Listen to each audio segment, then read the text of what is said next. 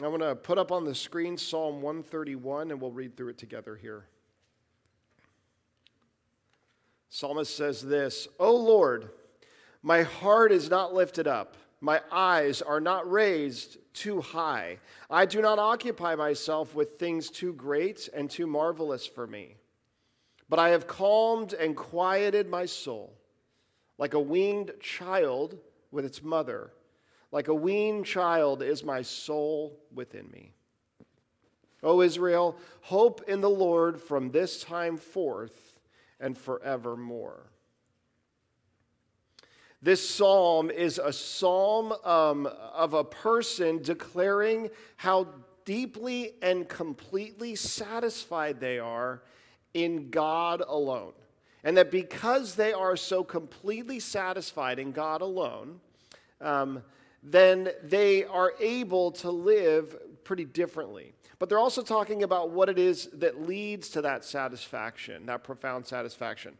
The illustration being used here is like a child that has been weaned from its mother, so it's independent and yet still dependent quite a bit. And yet that child has been loved for and loved and cared for and is completely safe and secure and satisfied. When I read this psalm for the first time this week, the first thought that came to mind is do I feel that way about God? Am I completely satisfied in God, first and foremost? What would it look like to be completely satisfied in God himself? I think that's one of the first things that we have to ask ourselves as we look at this psalm. Looking at our own lives, going, what would it look like in my life to feel that profound sense of satisfaction in God alone? And then what would my life look like moving forward with that already a reality for me? What this psalmist is essentially saying here is they're talking about setting their gaze in the right place. And that if they do that, if we do that, they're tying a direct correlation between the satisfaction they experience in God and having chosen to look at the right things. Not looking too high, but looking exactly where it is that they're supposed to be looking. The psalmist says in the first verse that their heart is lifted up. It's not lifted up. And that their eyes are not raised too high. And you go, well, that's weird because God's up there, right? So why wouldn't their heart be lifted up? Why wouldn't their eyes be raised too high? The heart is the center of the being. It's the center of myself. My eyes, in Scripture, my eyes have a lot of things that they do.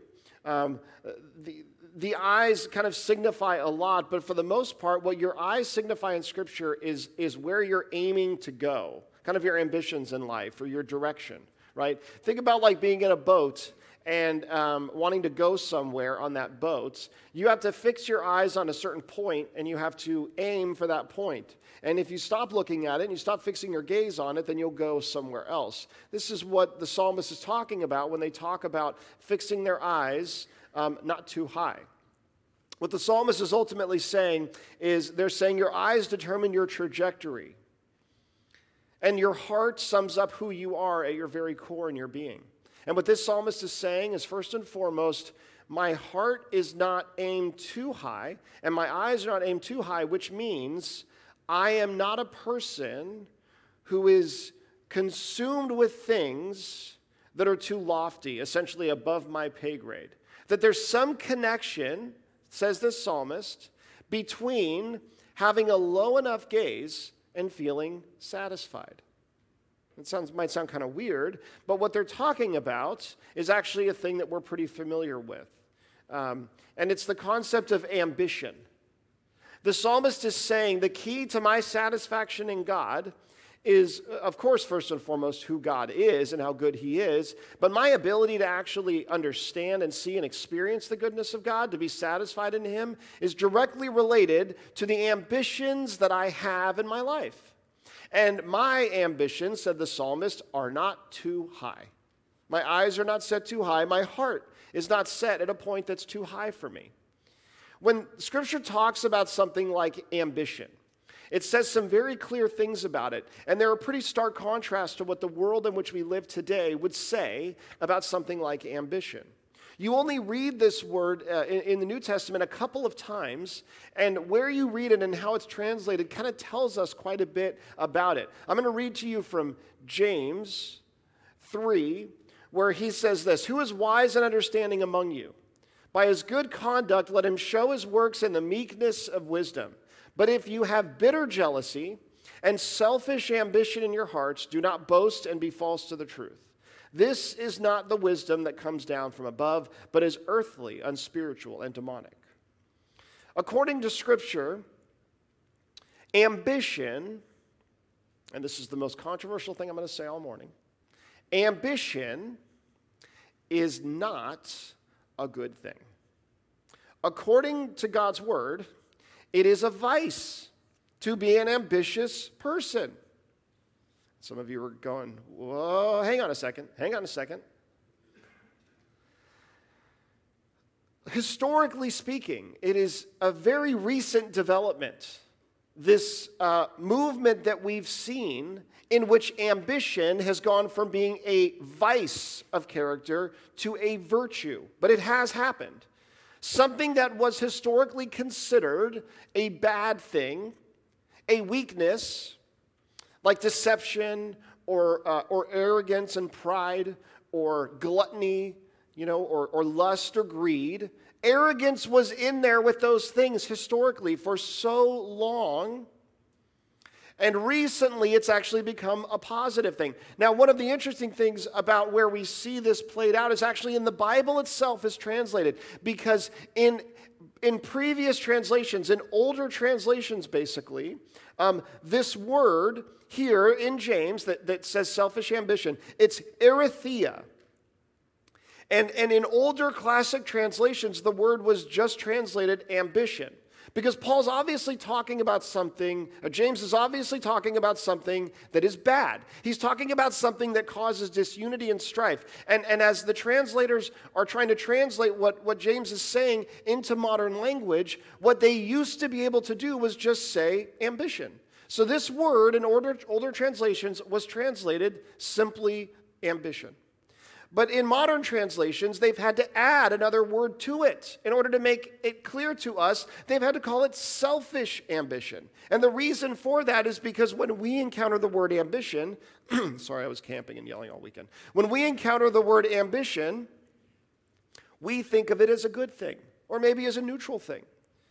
And so what translators have had to do is they've had to add the word selfish to make it clear to us that what James is talking about is not a good thing. And it is not a neutral thing. He's saying if you have this thing that exists within you, driving you and motivating you, then it's going to lead to these bad things I'm talking about that you experience in the church. And it turns out that James isn't the only one who thinks that way. Jesus himself, when describing what it means to be a disciple, would say this to his followers. Then Jesus told his disciples, we read in Matthew 16, "If anyone would come after me, let him deny himself and take up his cross and follow me. For whoever would save his life will lose it, but whoever loses his life for my sake will find it. For what will it profit a man if he gains the whole world and forfeits his soul?" What do we think Jesus means when he says these words?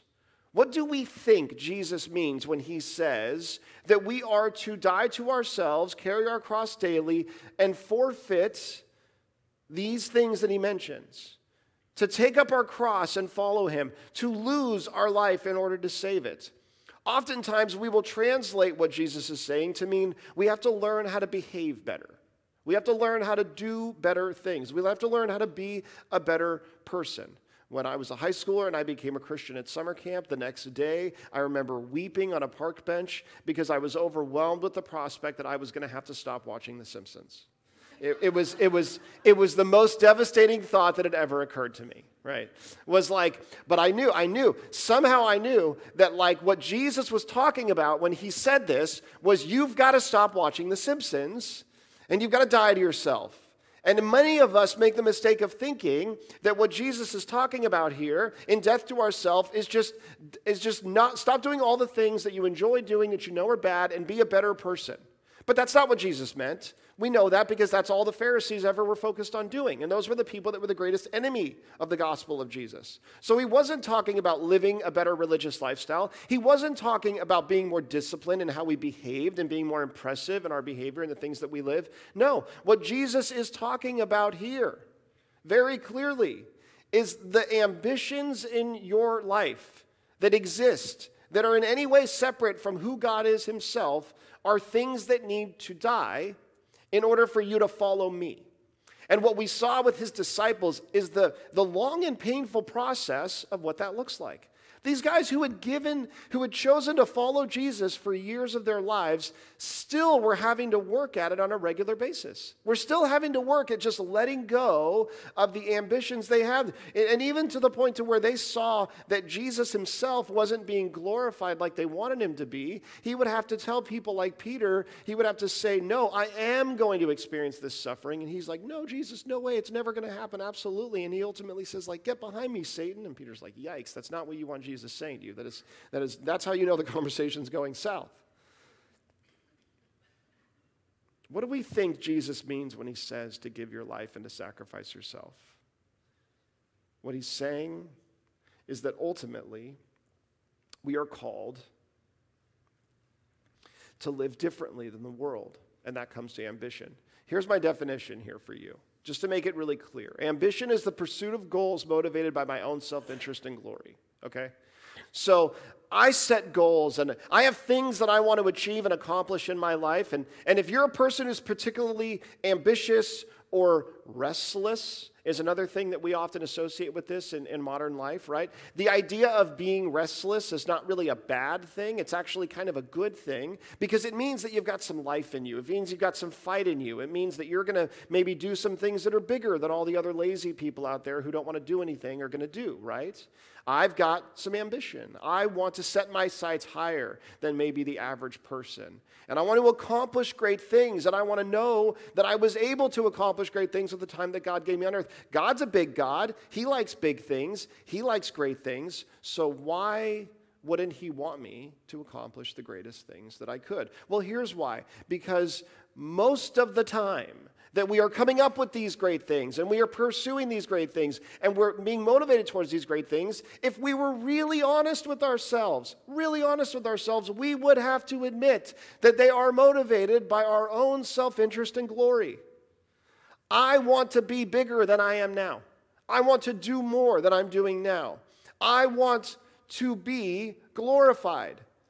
And the question is, what can I invest my life and work hard in so that I know that I'm better? In fact, the nature of this is rivalry. It is this idea that we live in a world with what, like 7 billion people now? And we live in a world with 7 billion people, and I don't want to be number 6,900,900,900,900, right? I don't want to be that person down there. I want to be up here. I just want to be up here. I don't need to be at the top. I just need to be up here, right? That's good for me. Then I know that my life was worth it. Then I know that my existence had some point to it. Then I know that I can look back and feel satisfied. This is why we are driven to these things. Ultimately, self-interest. I want to accomplish this thing. I want to see this thing happen in my life. And here's the thing about ambition that's so tricky. It is incredibly well rewarded in life. There is no question that if you are a person who pursues goals that lead to your own glory and your own self-interest, that you will be more likely to be successful than someone who doesn't. There is objective truth to that. I want to read you a description of a person, a certain type of a leader that I was reading in Forbes magazine, because, I get Forbes magazine. That's what pastors read. No, I don't get Forbes magazine. I don't have any money, so what's the point of reading that, right? Well, I was reading this on the internet, for free, of course, and it was a description of a type of a leader in Forbes magazine. Here's what it said. Not that. No, not that. Come on, guys. Come on now. Let's be serious here. Let's be serious. Okay, here's what it said. He is a charismatic leader who inspires people to follow him. I know you're like, wait, this reminds us of someone. Just hang in there. He is a charismatic leader who inspires people to follow him, a strategic thinker who can master the details, a tireless worker with incredible focus and problem-solving skills. He is well liked by his employees, but is also able to make and execute unpopular decisions. Above all, he is an exceptional communicator who can convey a vision to any audience, from Wall Street to the most junior employee. This definition in Forbes magazine was part of an article they wrote where they were giving a definition and a description of a certain type of leader, and they called it the corporate psychopath. This is what a psychopath looks like often in a corporate environment. Do you know that there, on average, 1% of population is a psychopath? And a psychopath is a person who cannot empathize with the emotions and feelings of other people, and is more driven by self-interest, like sort of fiercely driven by self-interest, because they're less inhibited by feeling empathy towards how everyone else is doing and what they need to do and how they need to be and things like that, right? So roughly on average, 1% of human population is a psychopath, okay? So if 100 people in the room, one of you is a psychopath. One of us, I should say one of us is a psychopath, okay? Because it turns out 14% of those in corporate America are psychopaths, it says. The percentage is 14%. To give you something to compare it to, 15% of all those incarcerated are psychopaths. And this article said 14%. I read another one that was written more recently in Psychology Today in which they said the corporate level is 16%. So there you go. It is officially, you are more likely to encounter a psychopath on the highest levels of leadership in corporate America than you are in a jail, okay, in a prison, okay, is what this says.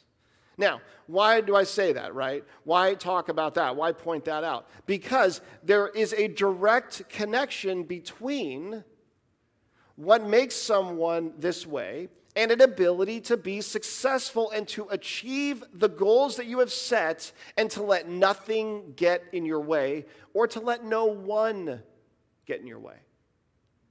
If you read the biographies of some of the most successful people, you will find oftentimes that their personal lives weren't the best, that their relationships with the people around them weren't the best, but that because they were so wildly successful or because they were so wealthy, that people often overlooked these things. Being a person with great ambition is rewarded in this world. And that's one of the reasons that makes it so difficult for us to avoid seeing this as a good thing, but to actually see it the way that it is. At the end of the day, ambition in Scripture is spoken of as a weakness because it's a desire to accomplish something for your own glory and your own ends. I mean, we ask ourselves this question, did God come to me and did he tell me to do this thing? Did God give me a sense that it is out of his goodness and his connection in my life that he's telling me to do this thing? If not, then can I say that this is something I'm doing for the glory of God? And I say that because I think we have a tendency to kind of do the things that we want and then to add spiritual language to those things and say, I'm sure that this is what God wants as well. Now, that's not to say, of course, that the Christian, the person who finds real satisfaction in God, is supposed to be a completely passive or lazy or indifferent person who achieves nothing in life. No, absolutely not. But I just want to make it really clear as we look at this passage here in Psalms that historically speaking, this thing that we consider now in our culture to be a very wonderful character trait, ambition, is actually something that has historically been considered a vice because of what it did to community and how it played itself out in people's lives. I think that when I say that it's something that we see as a good thing in our world and our culture today, I think that young people today are living under a tremendous pressure as you become an adult and go out and kind of make a life for yourself. A tremendous pressure to become this actualized version of yourself, to become this great thing, to be set apart from everyone else to such a degree. And I don't think social media helps all that much. We all know it's not entirely accurate some of the time. We'll just say that, right? We all know that what we're seeing isn't exactly how real life goes for all these other people, but it makes it very difficult for us not to feel like we've got to do some pretty incredible things and we've got to become some pretty amazing people in order to matter at all. That would be the case if we didn't have God. You see, this is ultimately a pursuit that at its core says God is not where I find my satisfaction, and God is not where I find my value, and God did not make me to be an image bearer of Him. Instead, I'm this kind of empty shell that needs to be filled up with something, and so why not make it the things I can accomplish and the glory that I can attain for myself? Scripture has a response to this thing that we would call ambition, and in Scripture, the word that's used for a great desire, a thing that people pursue with passion, is aspiration. In the Bible, you hear again and again this word that we are to aspire to certain things. And I think one of the interesting things when you look at the difference between these two terms is they are really the difference between what it looks like to, in a godly way, pursue something with passion and drive, and what we talked about last week, perseverance, versus pursuing the wrong thing with passion and drive and perseverance. Last week we talked a lot about what it means to bear under the load of life and to be able to continue moving forward in this long journey of life with perseverance rather than giving up. But the question, of course, becomes, what are we persevering towards? What are we working hard to do? Are we working hard just to work hard? Are we persevering just to be people who persevere? Or does it matter a lot where it is that our eyes are fixed, our heart is aimed? According to the psalmist, it's very clear that these things are not aimed too high, but they're aimed in the right place as people who acknowledge that they've been created by the God of the universe. Aspiration is the pursuit of goals motivated by the interest of others and by the glory of God. Aspiration is saying to aspire to something, from what we read this word to mean in Scripture, is all the examples of it in Scripture have to do with other people and have to do with the glory of God.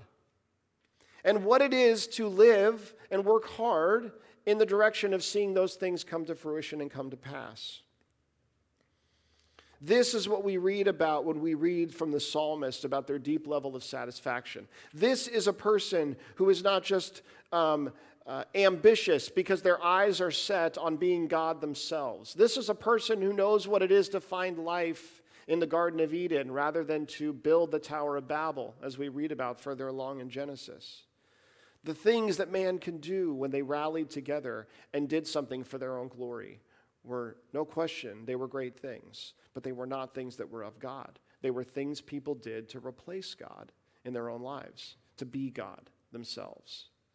We read about, you are to aspire to things. You read about it in the pastoral epistles when Paul is giving advice to Timothy. He's talking to him about the role of an elder. And he's saying this is a good thing to aspire to. So he's talking about maturity as a believer. He's saying you should aspire, you should strongly desire that thing. The definition of the word in Scripture that we interpret as aspire is to eagerly desire to accomplish some goal or purpose, to strive to attain, to aspire to eagerly long for. In Hebrews chapter 11, where you read about like the Hall of Fame of faith, where they list off all these people in the Old Testament who had just like this insane amount of faith and did these incredible things out of faith. One of the things that they describe in verse 16 is this. It says, "But as it is, they aspire to," is that same word, "a better country, that is a heavenly one. Therefore God is not ashamed to be called their God, for He has prepared for them a city." So it says their desire and their aspiration is aimed on something God-centered and God-focused and bringing that kingdom into reality here on this earth. They aspire to see that happen because these were people who didn't get to see the thing that they were ultimately working towards. They trusted in faith that they would reach it one day in heaven.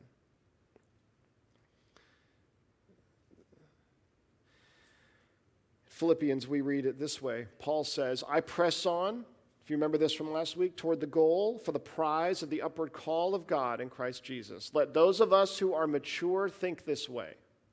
And if in anything you think otherwise, God will reveal that also to you. What he's talking about here is his strong aspiration to what it is that God has called him to do and who it is that God has called him to be.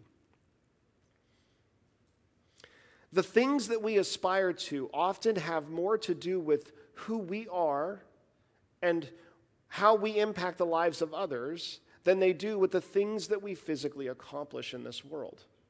As a people who trust God and his power to do things, as a people who believe that it's the Holy Spirit that accomplishes things in our life more than our own efforts, then we are to be a people who aspire and desire to see ourselves be transformed into something, or to see other people be transformed into things that are honoring to God.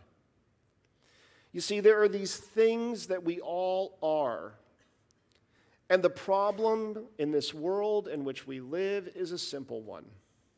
We all stop aspiring to the most important things, and we all focus on other things because they bring us glory, because they give us satisfaction that's temporary, because they're currently the things the world values more than maybe we valued or Scripture values. But at the end of the day, I aspire to be a good husband to my wife. And that aspiration is going to involve, it's going to be driving me in a lifelong pursuit. I aspire to be a good father to my children, which will not be easy and will require perseverance. But it's the thing that I aspire to. I aspire to love other people, even though I don't want to, and it's hard. And they're not always easy to love. Some are, a lot aren't. Some people tell me I'm not. I don't know if that's true. I feel like I'd be easy to love. I'm easy to love. But I have to aspire to that because it won't just happen on its own. I aspire to be a good neighbor. I aspire to be like the Good Samaritan who will help any person who is in need and who will love the person who should be their enemy and will want good for that person. That's not the way our world works. That's not the way we work with each other. But I aspire to that. I aspire to let God keep shaping me as I get older and more confident in myself. I aspire to be generous and kind, to develop the fruit of the Spirit like patience and kindness and goodness. I aspire to work hard and well at my job. I aspire to be an honest person who people can trust and who they know will do what they say they're going to do. I aspire to be somebody who builds community that's life-giving. I aspire to be somebody who brings people together and builds unity. I aspire to see people come to know the Lord Jesus and to experience eternal life in him. I aspire to see the kingdom of God grow and advance, no matter what's going on in this world. These are aspirations that are built around the glory of God and the good of others. And when Jesus says that we are to lay down our lives, the gospel transforms us. We are forgiven of our sins. We are filled with the Holy Spirit, given new life. And as a result of that, we now have the power to aspire to these things. And they are things that he longs to bring about in you and in me, in our lives, in our families, in our communities. But let me be clear with you here. If you hear anything this morning, if you see anything in this and you say, I want to be as satisfied as the person in this psalm. I want to be like a baby that just got weaned from its mother. Are you kidding me? I don't feel that satisfied ever. Here's how you do it. You stop getting distracted by all of the other things that the world will tell you you should be pursuing and obsessed with and caring about. And you will say, I am instead going to fix my gaze and my heart where they belong. Not up here. That's God's to worry about. But here. I will aspire to the right things, and as a result of that, I will be satisfied. These are not easy things to do. Think for a moment about all the people who have made the greatest impact on your life. Think for a moment about the people who have made a great impact on your life. Did they impact your life because of how much they accomplished in the world? It's unlikely that that was why. Were these people who made tons of money and that's why they impacted your life? What I found is that the most generous people I know are often people who have less money than those who are less generous. Were these people who had a huge following on social media and everybody loved them and everybody idolized them and everybody wanted to be their friend? Maybe you became the friend of one of those people. Did that person have a tremendous impact on your life? The people who have the greatest impact on our lives are those who are sacrificial and loving, those who exhibit the fruit of the Spirit, and those who desire to see God's glory manifested, not their own. Could you even imagine if politicians were motivated by the aspiration to serve people well? Like, could you even imagine what it would be like if we lived in a world where politicians were like getting up in the morning going, gosh, how could I serve people the best? That's what I'm in this for. But I think we know what most politicians are in it for. I think it's that first thing we talked about called ambition, right? And I think maybe it feels sometimes, I don't know, maybe it may just be me. It feels sometimes like they're saying whatever they think we want to hear so that they can climb the next rung of the ladder in their own pursuit of ambition and glory in this world. Could you imagine if, like, your children didn't have to leave your home feeling crushed by the weight of the expectations of a world that says, you don't mean anything until you accomplish something amazing. You're not worthwhile until enough people like you and tell you that you're great. If you can't find a way to set yourself above everyone else, don't even bother trying. A satisfied and trusting child is content above all else.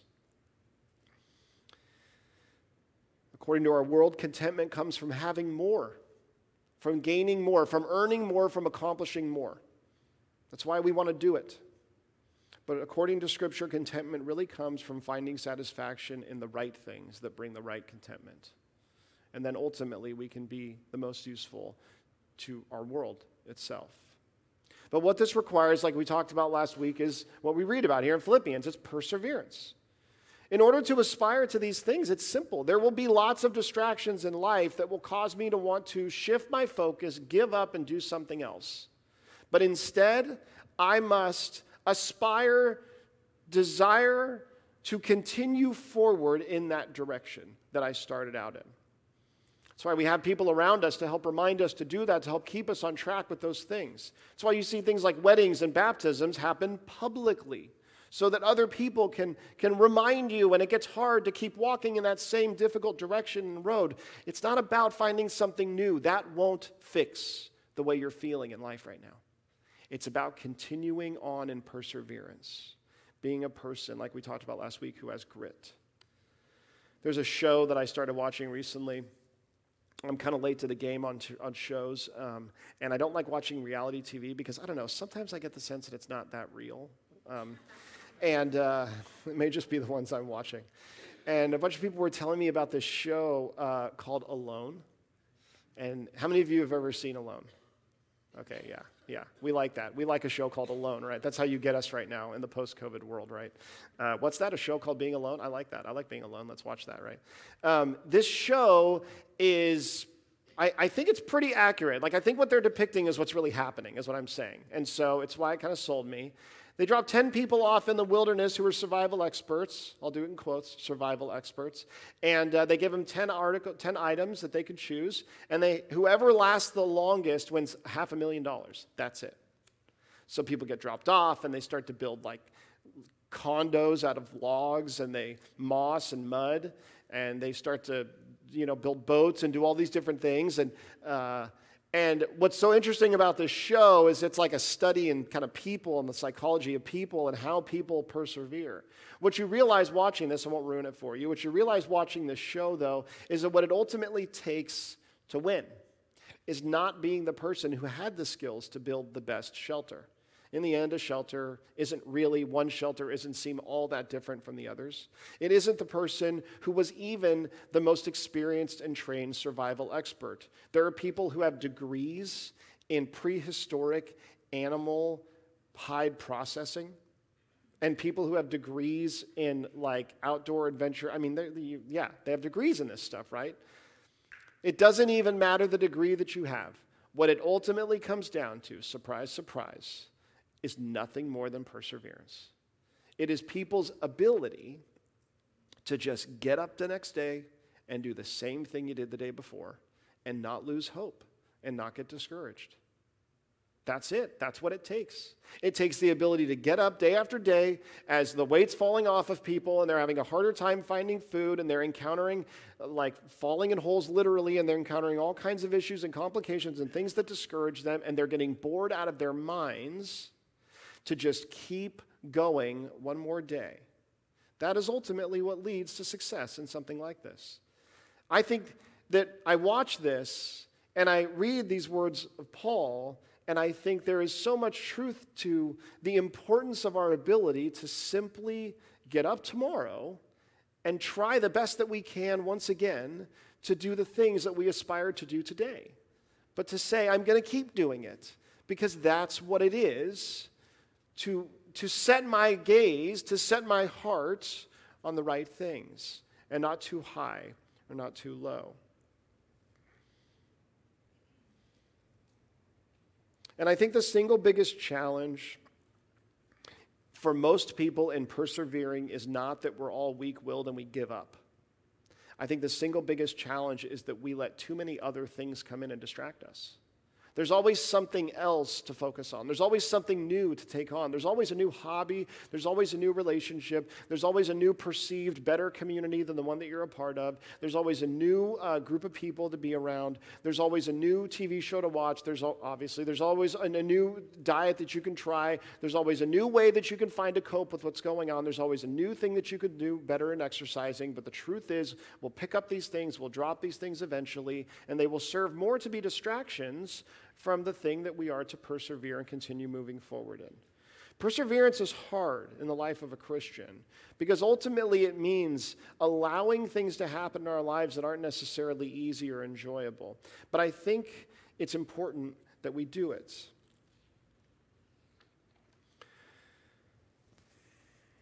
The journey of a Christian is an ongoing choice. It's a daily choice to submit myself to God's way and to submit myself to that alone. And we get distracted by so many different things.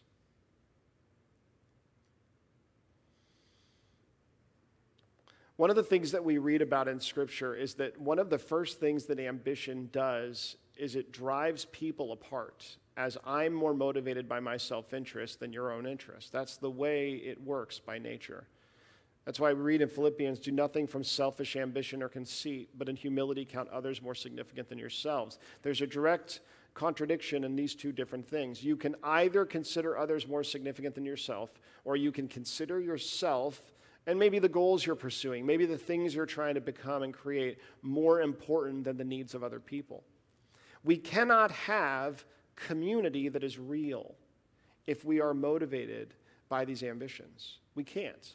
Because in the end, the community, the people, and their needs will always end up having to be sacrificed in some way whenever they get in the way of the pursuit that we have. And we have to fight that.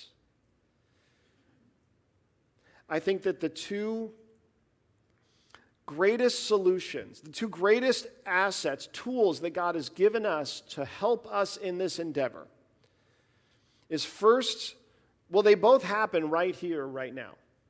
The first is worship. Scripture is very clear that the single greatest way to battle an overinflated sense of yourself or the things that you accomplish or your ambition, the single biggest way, easiest way of battling that is to worship God. That there is something about worship, the reminder of how big He is and how small I am, of the creation that He's made, of the scale of all of this, the awe and majesty that comes, the holiness of God that I reflect on when I worship Him. The more I regularly come and worship God and reflect on who he is and how big he is, the more that will put my own sense of self in just where it's supposed to be. But if I don't, probably my sense of self is going to get overinflated, or it's going to become crushingly small, and I'm going to feel insecure all the time because I don't see and have confidence in the God who is there to care for me and love me. So the most important thing that we can do is actually worship God, which, good news, we do it every week. We come here in community and we worship God together. The other tool that God gives us to help us in that which we aspire to, in the perseverance that we try to continue forward in, is community. That's also something we do here. How nice. How great does that work out? It almost starts to make a lot of sense about why the church gathers regularly, why we gather every single week. Because we recognize that what we need is we need people around us who are going to encourage us to keep persevering in these things that seem really lame to the outside world. I'll just say it that way. They're going to seem too small. Or they're going to seem like, oh yeah, well, you're married, so you're probably a good husband, so fine. You just focus on something else. You have kids, they're alive, so good. You're doing that well, focus on something else, right? You know people. You might not know people, but, let's not worry so much about what it means to love people and sacrifice ourselves for them and to serve them and care for them, to actually want people to start loving each other again one day, maybe. Rather than just keep shouting at each other all the time and being against each other and experiencing disunity and division, animosity, rivalry, hatred.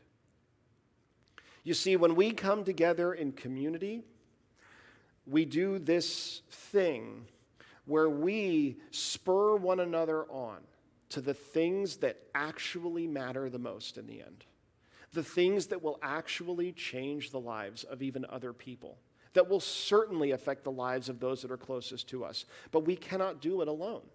We need that encouragement. We need that help. We need that reminder. And we also come together and we focus on the one who created all of us. And it gives us a sense of perspective on who we are and who God is. I read this quote from an author this week, a theologian, and he said this. He said, CNN will not be showing up at a church that is simply trusting God to do extraordinary things through his ordinary means of grace delivered by ordinary servants. But God will, week after week. We often focus so much on, even as churches, doing massive things, big things, impressive things, and thinking, isn't that what God wants? Doesn't he want that for us? But in the very same way, we can be so ambitious in that, thinking that the world standard of success should be our standard of success, when in reality, to truly be faithful as the body of Christ, to truly be faithful to one another and what God called us to do, we're probably not going to have a news crew showing up here talking about all the amazing things that we do, but what we are going to have is God himself showing up here, and the Holy Spirit, week after week after week, meeting us here as we meet one another and empowering us to do things that are far beyond anything that our own ambitions would have been able to accomplish.